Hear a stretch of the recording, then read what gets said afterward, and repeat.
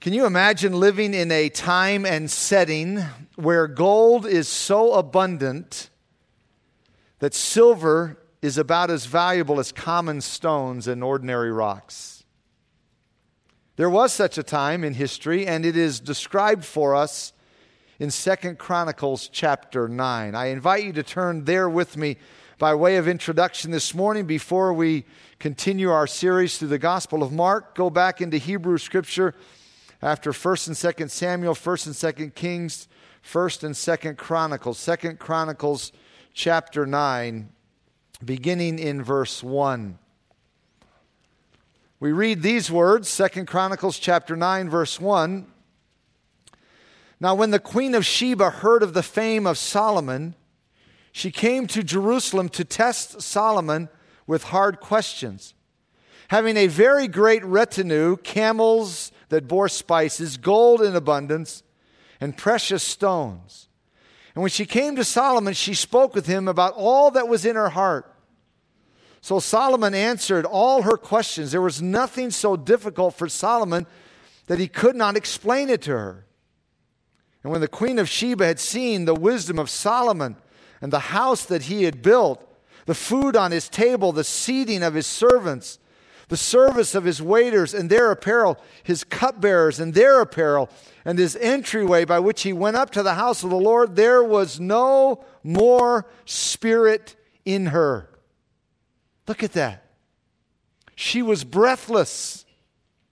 We might use the expression today, she was blown away by what she saw and experienced.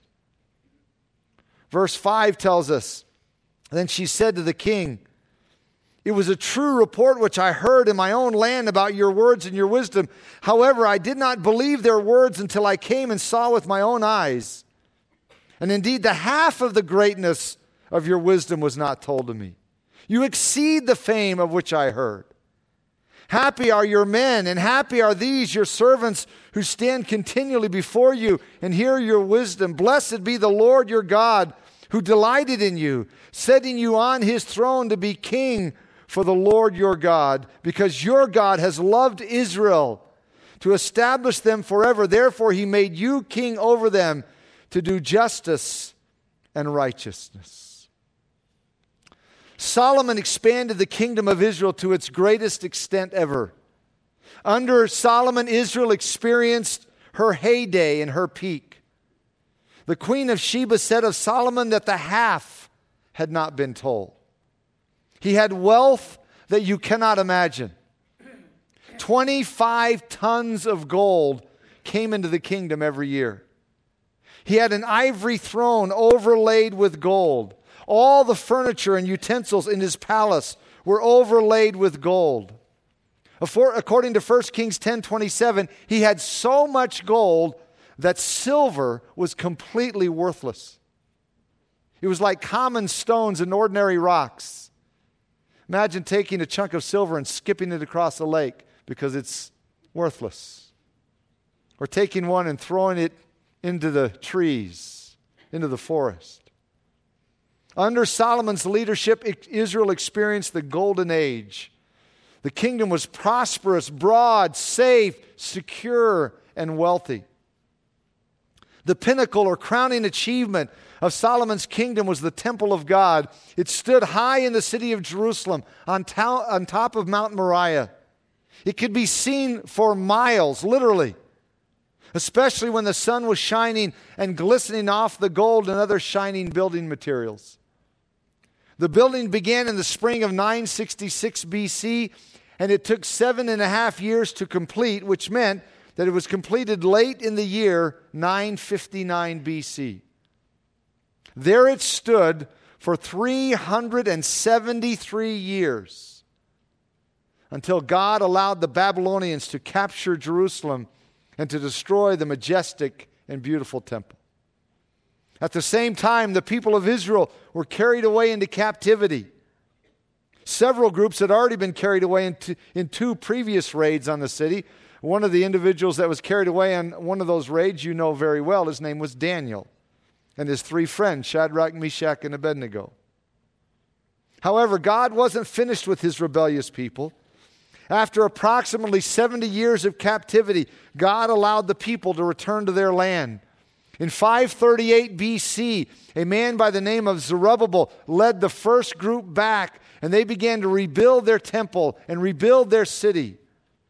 This is described for us in the next book of Hebrew Scripture, Ezra chapter 3. So turn to the right past 2 Chronicles to Ezra chapter 3. Beginning in verse 8.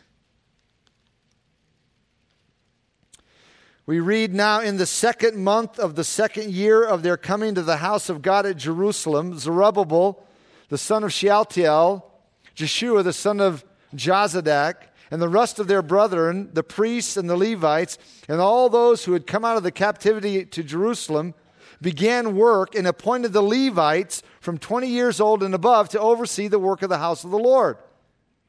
Then Joshua with his sons and brothers, Kadmiel with his sons, and the sons of Judah arose as one to oversee those working on the house of God.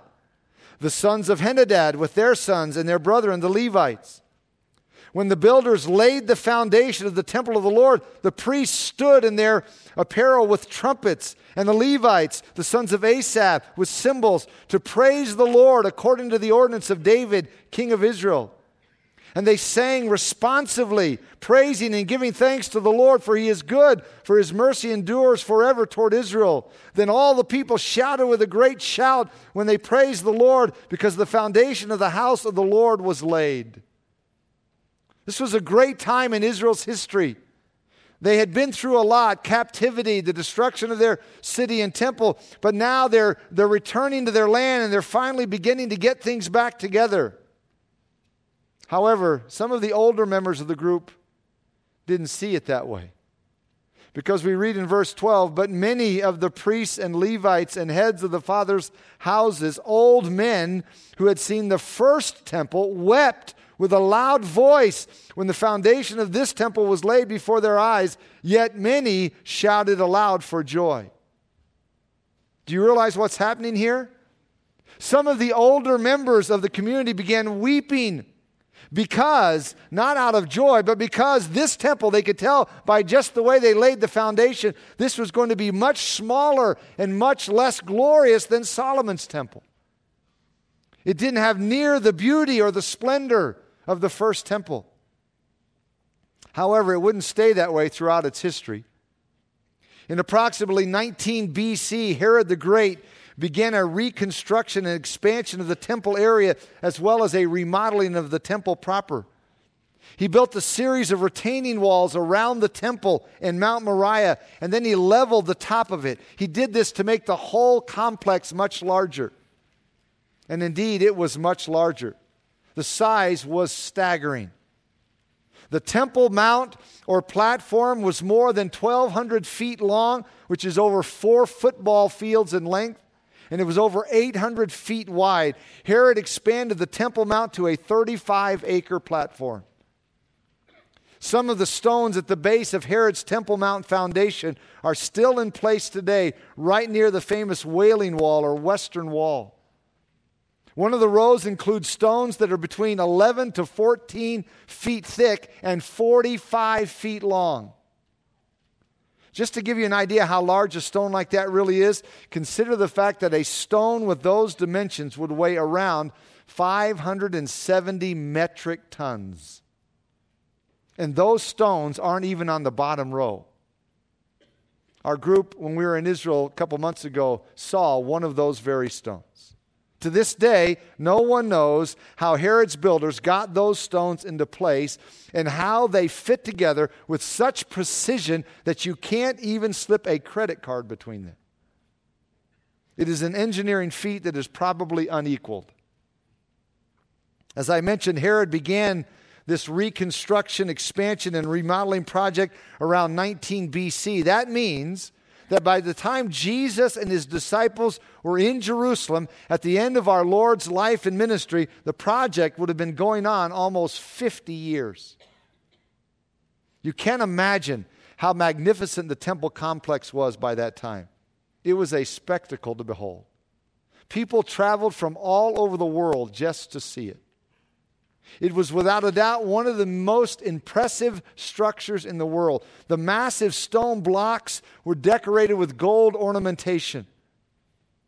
Yet it too would be destroyed, just as Solomon's temple was. This time, it would be by the Romans. That happened in AD 70, but Jesus knew it was coming when he was near the end of his ministry, some 40 years before it actually happened. And that is what our text is about this morning. Please turn with me in your Bible to the Gospel of Mark, chapter 13, as we continue looking at Mark's Gospel and working our way through it. Mark, chapter 13. Our text this morning will only consist of the first 2 verses of this chapter. So please follow along with me as I read these verses for us. Mark chapter 13, verse 1.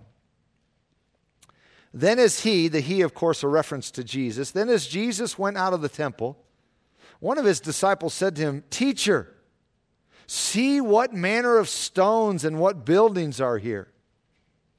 And Jesus answered and said to him, "Do you see these great buildings? Not one stone shall be left upon another that shall not be thrown down."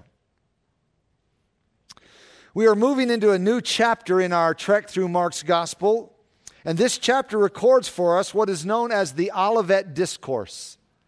The last story at the end of chapter 12 was about the widow and her 2 mites. We looked at that last Lord's Day. However, we know from Matthew's Gospel that other events took place after that story, which Mark chose not to record. The final few verses of Matthew 23 record our Lord's lament over the city of Jerusalem. Because they were blindly following their religious leaders, and because they would not heed the invitations of Jesus to come to him for salvation, the judgment of God was headed their way.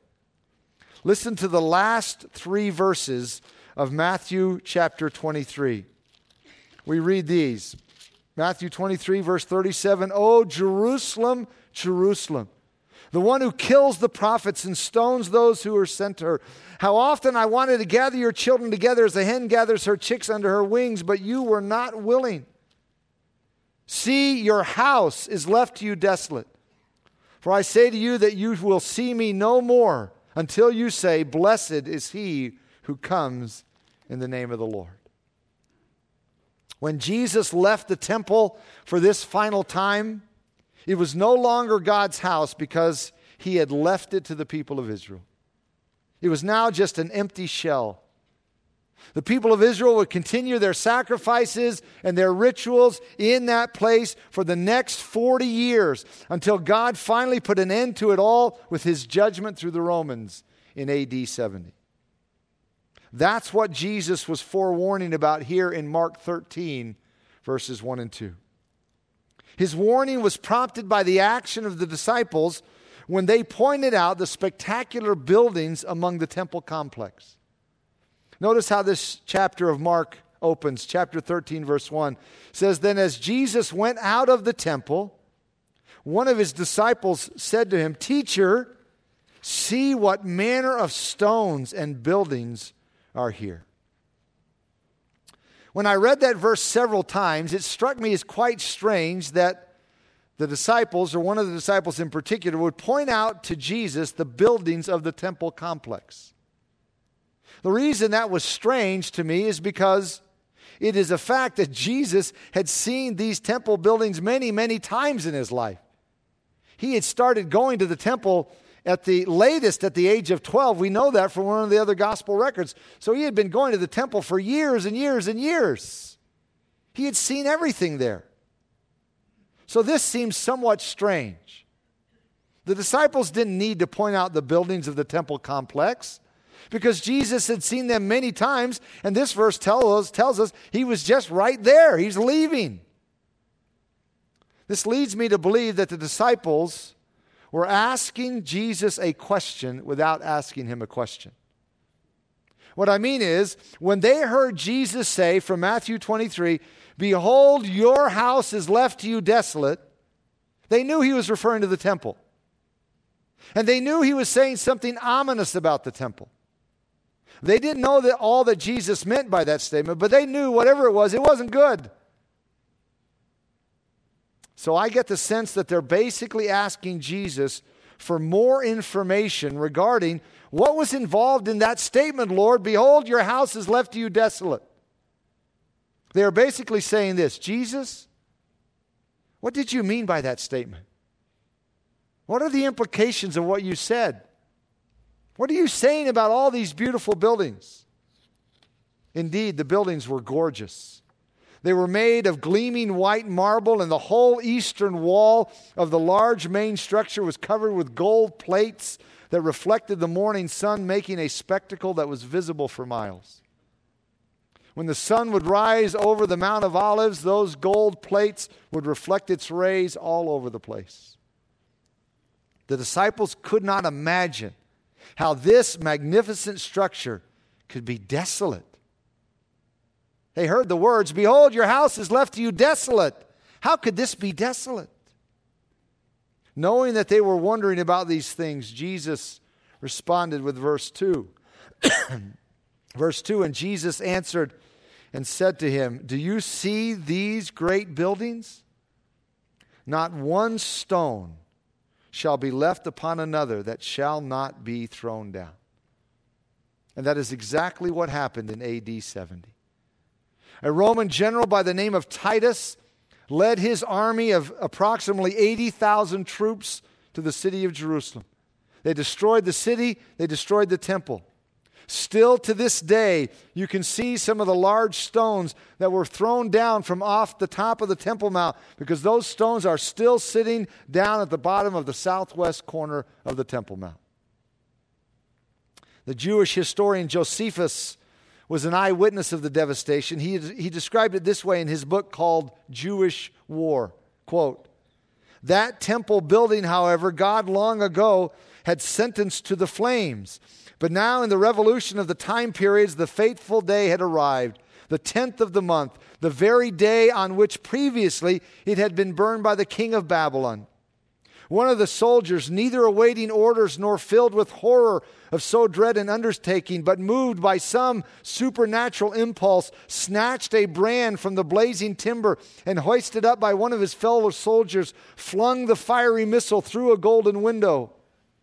When the flame arose, a scream as poignant as the tragedy went up from the Jews, now that the object which before they had guarded so closely was going to ruin. While the sanctuary was burning, neither pity for age nor respect for rank was shown. On the contrary, children and old people, laity and priests alike were massacred. End quote. As Josephus said, not only was the city destroyed, not only was the temple destroyed, the people were massacred. The Roman army killed approximately 1,100,000 Jewish men, women, and children and threw their bodies over the wall. In the gospel records, we are only told about Jesus crying on 2 occasions. Now, he may have cried more than that, but only 2 times are mentioned or recorded. One of the occasions is found in John 11 when he came to the tomb of his friend Lazarus. The other occasion is when he thought about this event that was going to happen to the city and people of Jerusalem. Turn over with me from Mark to Luke's Gospel, Luke chapter 19. Luke 19. This was one of those occasions where our Lord wept. Luke chapter 19, verse 41 says, now as he, Jesus, drew near, he saw the city and wept over it, saying, if you had known, even you especially in this your day, the things that make for your peace, but now they are hidden from your eyes. Here we are given a glimpse of the great compassion of Jesus. His heart was broken because the Jews rejected his salvation and were going to experience judgment. They didn't want him. That's what John 1:11 says. It says he came unto his own things, neuter in the Greek, his own creation, and his own people, masculine, did not receive him. That verse in John 1 refers specifically to the Jewish people. He came unto his own things, his own creation, but his own people, if you can imagine it, his own people, the Jewish people, did not receive him. They didn't want him. You know why? One word: religion. They were so busy with their religion that they didn't have time for Jesus himself. Besides, what he said didn't fit into all of their religious ideas and their religious traditions. I've said this before, and I'll continue to say it till the day I die. Religion damns people to an eternal hell. It is Satan's greatest masterpiece, his greatest work. It was Dave Breese who said, with the occult, Satan has trapped thousands, but with false doctrine, he has trapped millions. People get so secure in their religion that they won't respond to the truth of the gospel, especially if their religion has anything to do with the Bible, because then they assume that their religion must be right. The Jews missed their Messiah because of religion. And that broke the compassionate heart of Jesus. He wept as he thought about the judgment that was coming their way. Back up to chapter 13 for just a moment of Luke's gospel. Staying here in Luke. Chapter 13, verse 34. This is the verse we read out of Matthew's gospel. I read earlier from Matthew 23. Luke 13, verse 34. "O Jerusalem, Jerusalem, the one who kills the prophets and stones those who are sent to her. How often I wanted to gather your children together as a hen gathers her brood under his wings, but you were not willing." What a picture our Lord is painting with those words. I ran across an illustration of this verse in a book by Dr. Ronald Allen and his wife Beverly. Listen as I read. Quote, "We have known these words from our youth, but it was only a few years ago that their full impact hit us. We live on a little farmlet and usually have a small flock of chickens among our animals. One day, one of our 3 Araucana hens was missing. These birds, believe it or not, lay eggs with shells of different pastel hues, green, blue, or pink. It was the blue egg hen that was gone. Sometime later, our missing hen was found parading across the front yard, followed by 13 chicks. Since we had not scrubbed down the brooding room as yet, we brought the little chicks into the utility room to keep them safe for the night and put the hen back in the chicken yard. Then, after scrubbing the brooding room carefully, we put the chicks on the fresh litter and went to bring their mother to them. But which hen was the mother?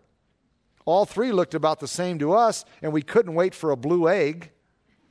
We put one hen at a time in with the chicks. The first 2 hens didn't even look at the chicks. They just pecked around a bit in the litter. Then we brought in the 3rd hen. It happened so fast we nearly missed it. It was as though she was a high-power vacuum cleaner and the chicks were so many particles of dust. With a flourish, she had swept all 13 under her wings, all of them, and sat there daring anyone to try to take them away again." And they close the paragraph by saying, "Only our urbanization keeps us from feeling the intense emotion and exquisite beauty of our Lord's words here in Luke 13:34. That's the imagery Jesus had in mind when he said to Jerusalem, "How often I wanted to gather your children together as a hen gathers her brood under her wings, but you were not willing." Let's go back to chapter 19, and now we can appreciate the emotion of what it is saying. When Dr. Luke tells us that in verse 41, as Jesus drew near, he saw the city and wept over it, saying, "If you had known, even you, especially in this your day, the things that make for your peace, but now they are hidden from your eyes." The interesting thing about this verse to me is the phrase, "this your day." This was Jerusalem's day. This was the day spoken of all the way back in Daniel 9:25. This was the day God had marked out as the time of Jerusalem's visitation by her Messiah Prince. This was the day which could have brought peace to the people if they had accepted Jesus for who he is. This was the fulfillment of Daniel 9:25. It was also the fulfillment of Zechariah 9:9, which says, "Rejoice greatly, O daughter of Zion. Shout, O daughter of Jerusalem. Behold, your king is coming to you. He is just and having salvation, lowly and riding on a donkey, a colt, the foal of a donkey." That's why Jesus said, this was your day, Jerusalem. This was your day. But they missed it. They didn't want it. So what was the result? Verse 43, Jesus said this, "For days will come upon you when your enemies will build an embankment around you, surround you, and close you in on every side, and level you, and your children within you to the ground. And they will not leave in you one stone upon another, because you did not know the time of your visitation." Jesus said, because you missed your day, you will be destroyed. This is another reference to the destruction of Jerusalem in AD 70. About 40 years after Jesus spoke these words, it happened. Listen to this description of the devastation. Shortly before the full moon in the spring of AD 70, Titus appeared with 80,000 troops outside the city of Jerusalem, which was bulging from pilgrims who had come to celebrate Passover. Titus attacked with Roman artillery that threw huge stones against the walls. His army surrounded the city. When anyone tried to escape from it, they were captured and crucified. As many as 500 of them were nailed to crosses every day until the forest around Jerusalem had been depleted of trees that were used for making crosses, not to mention ramps, ladders, campfires, battering rams, and other siege machines. There was an unbearable stench because of the dead bodies from battle and starvation. Before the siege was over, thousands of corpses had been thrown over the wall by the survivors within the city.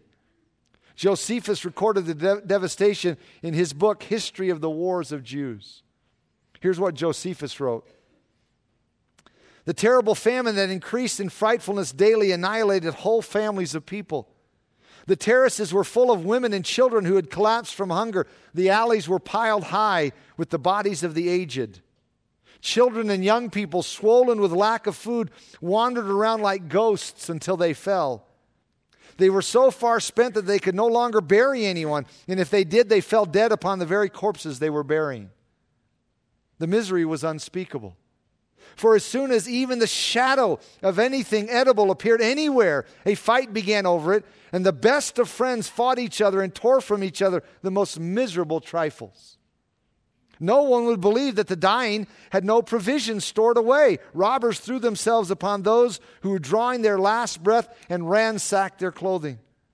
These robbers ran about reeling and staggering like mad dogs and hammered on the doors of houses like drunk men. In their despair, they often plunged into the same house 2 or 3 times in one day.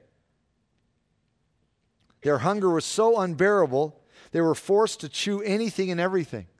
They laid hands on things that even the meanest of animals would not touch, far less eat. They had long since eaten their belts and their shoes, and even their leather jerkins were torn to shreds and chewed. Many of them fed on old hay, and there were some who collected stalks of corn and sold a small quantity of it for 4 Attic drachmas. But why should I describe the shame and indignity that famine brought upon men, making them eat such unnatural things? Because I tell of things unknown to history, whether Greek or barbarian. It is frightful to speak of it and unbelievable to hear of it. I should gladly have passed over this disaster in silence so that I might not get the reputation of recording something that must appear to posterity wholly degrading. But there were too many eyewitnesses in my time.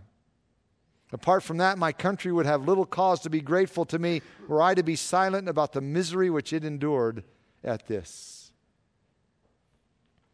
By August of AD 70, Roman soldiers had gained access to the temple where they erected their banners and began making sacrifices to their gods. Murder and plunder of the city's remnants followed. At least 115,800 corpses were removed from Jerusalem in 3 months alone. Survivors were sold into slavery. Jerusalem was totally devastated. Persecution continued for the Jewish people after the fall of Jerusalem. In a single day, 10,000 Jewish citizens in Damascus had their throats cut. Many others died as gladiators in Roman games. All this happened because they missed their day. They refused their Messiah. They refused their King. They refused His salvation. And the end result was total destruction. What other result could there be? When an individual chooses to refuse the Lord Jesus Christ and His salvation, that individual is choosing destruction. But you know the saddest part of this passage to me? It's the last phrase in verse 42 where it says, "But now they are hidden from your eyes." In other words, it's too late. Too late. For so long they would not believe, now they could not believe. Let me show you this over in John 12. Turn to the next gospel record, John's Gospel, chapter 12.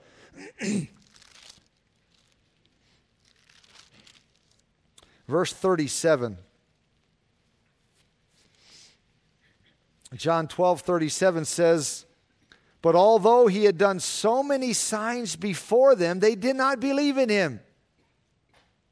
I like the way the NIV translates this verse. It says, even after Jesus had done all these miraculous signs in their presence, they still would not believe in Him. Then verse 38, that the word of Isaiah the prophet might be fulfilled, which he spoke, "Lord, who has believed our report? And to whom has the arm of the Lord been revealed?" Therefore they could not believe. Because Isaiah said again, "He has blinded their eyes and hardened their hearts, lest they should see with their eyes, lest they should understand with their hearts, and turn so that I should heal them." Now notice what this passage is saying. Verse 37 says they would not believe. Verse 39 says they could not believe. Do you realize that you can choose for so long that you will not believe, that your heart can grow so hard that you cannot believe? That's a common theme in Scripture, a common thought in Scripture. It's in Isaiah 6, it's in Isaiah 28, it's in Ephesians 4, verses 18 and 19, where it speaks of those who are alienated from the life of God because of the ignorance that is in them, because of the hardening of their heart, who being past feeling. They're past feeling. Totally dead conscience. In Romans chapter 1, we see the same thing. In Romans 1:21, it speaks of those whose foolish hearts were darkened. And then in verse 24, it says God gave them up. Verse 26 says God gave them up. Verse 28 says God gave them over to a debased mind. Here in John 12, it says they would not believe. Then eventually they could not believe. God will extend the truth of His Son only so long, then He will judicially blind those who choose not to receive Him. In fact, some of the most frightening words in all of Scripture are found along this same line in 2 Thessalonians chapter 2, and I want us to close there this morning. So keep turning to the right, past Acts, Romans, 1st and 2nd Corinthians, Galatians, Ephesians, Philippians, Colossians, then comes 1st and 2nd Thessalonians. 2nd Thessalonians chapter 2, verse 9. 2 Thessalonians 2:9 says, "The coming of the lawless one is according to the working of Satan, with all power, signs, and lying wonders." Now pause there for just a moment. It's not the main point, but I want you to see from this verse that Satan can do miracles. In fact, these terms used here in verse 9 are the exact three terms used to describe the miracles of Jesus and the apostles. Same terms. Signs, powers, wonders. The only difference is the word lying. In this case, they are lying signs, lying wonders. Verse 10 says this, and with all unrighteous deception among those who perish. Well, why did they perish? Notice, because they did not receive the love of the truth. Not only did they not receive the truth, they didn't receive the love of the truth. They didn't want it. They don't want it. They did not receive the love of the truth that they might be saved. And for this reason, God will send them strong delusion. That sounds strange. Why would God do that? That they should believe the lie. Well, that sounds even stranger. Why would God do that? Verse 12, that they all might be damned. Well, this doesn't sound right. Oh, but look at the next phrase. Who did not believe the truth, but had pleasure in unrighteousness. They chose not to believe the truth. They didn't love the truth. They didn't want the truth. They chose not to believe it, chose not to believe it, chose not to believe it. And eventually God says, okay, if you don't want the truth, if you don't love the truth, if you won't believe the truth, then here, believe this lie. And when you do, you will be damned. And God is totally righteous and just to do that. Why would God do that? Because this verse says, you wouldn't receive the love of the truth. Instead, you'd rather have pleasure in unrighteousness. Sounds like John 3, doesn't it? This is the condemnation. That the light has come into the world, and men love darkness rather than light because their deeds are evil. Do you see how dangerous it is to reject the truth of God? Do you see how dangerous it is to reject the Lord Jesus Christ? Do you see how dangerous it is to sit in church Sunday after Sunday thinking that you're just postponing your commitment to follow the Lord Jesus? You intend to do that someday, but not now. Now you want to do what you want to do, but someday you'll do that. So you just sit and you just think about it, and eventually you intend on doing that. Listen, there is a point of no return. I can't tell you when that is, but there is a point of no return. If that's the choice you've made, you are in a very dangerous position. The end result is total destruction and devastation. So repent of your sin today.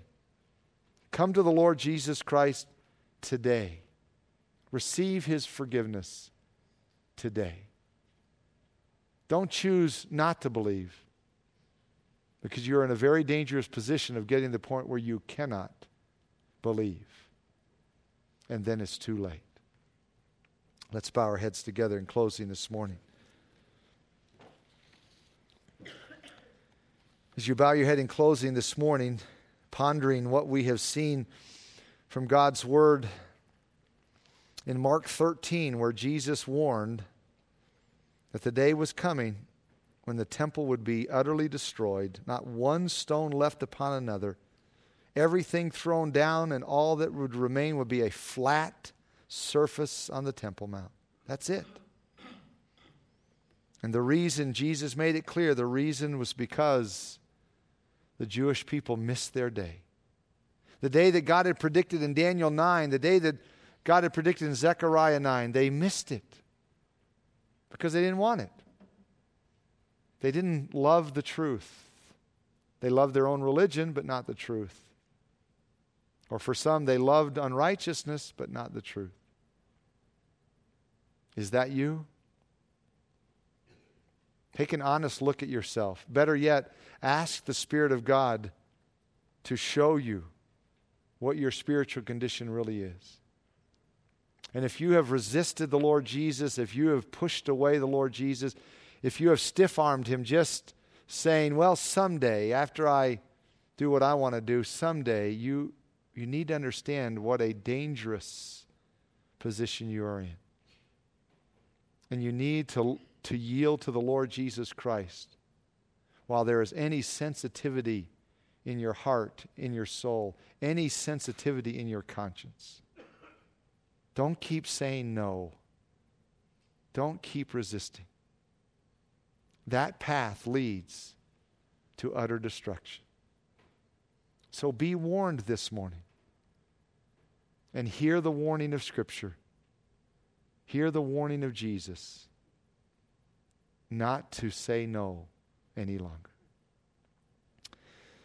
Father, as we close our time together this morning, these are really frightening words to think of Jesus predicting such atrocious events which came to pass exactly as he had predicted. Therefore, it reminds us that when Scripture says that judgment is coming someday, fierce judgment is coming someday, wrathful judgment is coming someday, we know it's true. And even though most people in our world ignore that, or most people in our world dismiss it, most people in our world laugh at it, it's going to happen. It will come. So may we have ears to hear, and may we have hearts to receive, so that we would, as John the Baptist said in his ministry, flee from the wrath to come. Flee from the wrath to the Lord Jesus Christ. And so we pray that especially and specifically for anyone who is here with us this morning, who is not right with you, Father, who is not right with your Son, the Lord Jesus Christ. May your Holy Spirit make sure that he or she, whoever that is, knows that very clearly, unmistakably, that he or she needs to repent, needs to let go of whatever is holding him or her back, and respond to the gracious invitation of salvation uttered by the Lord Jesus so many times and repeated throughout Scripture. May they come to the Lord Jesus Christ today, in whose name we pray. Amen.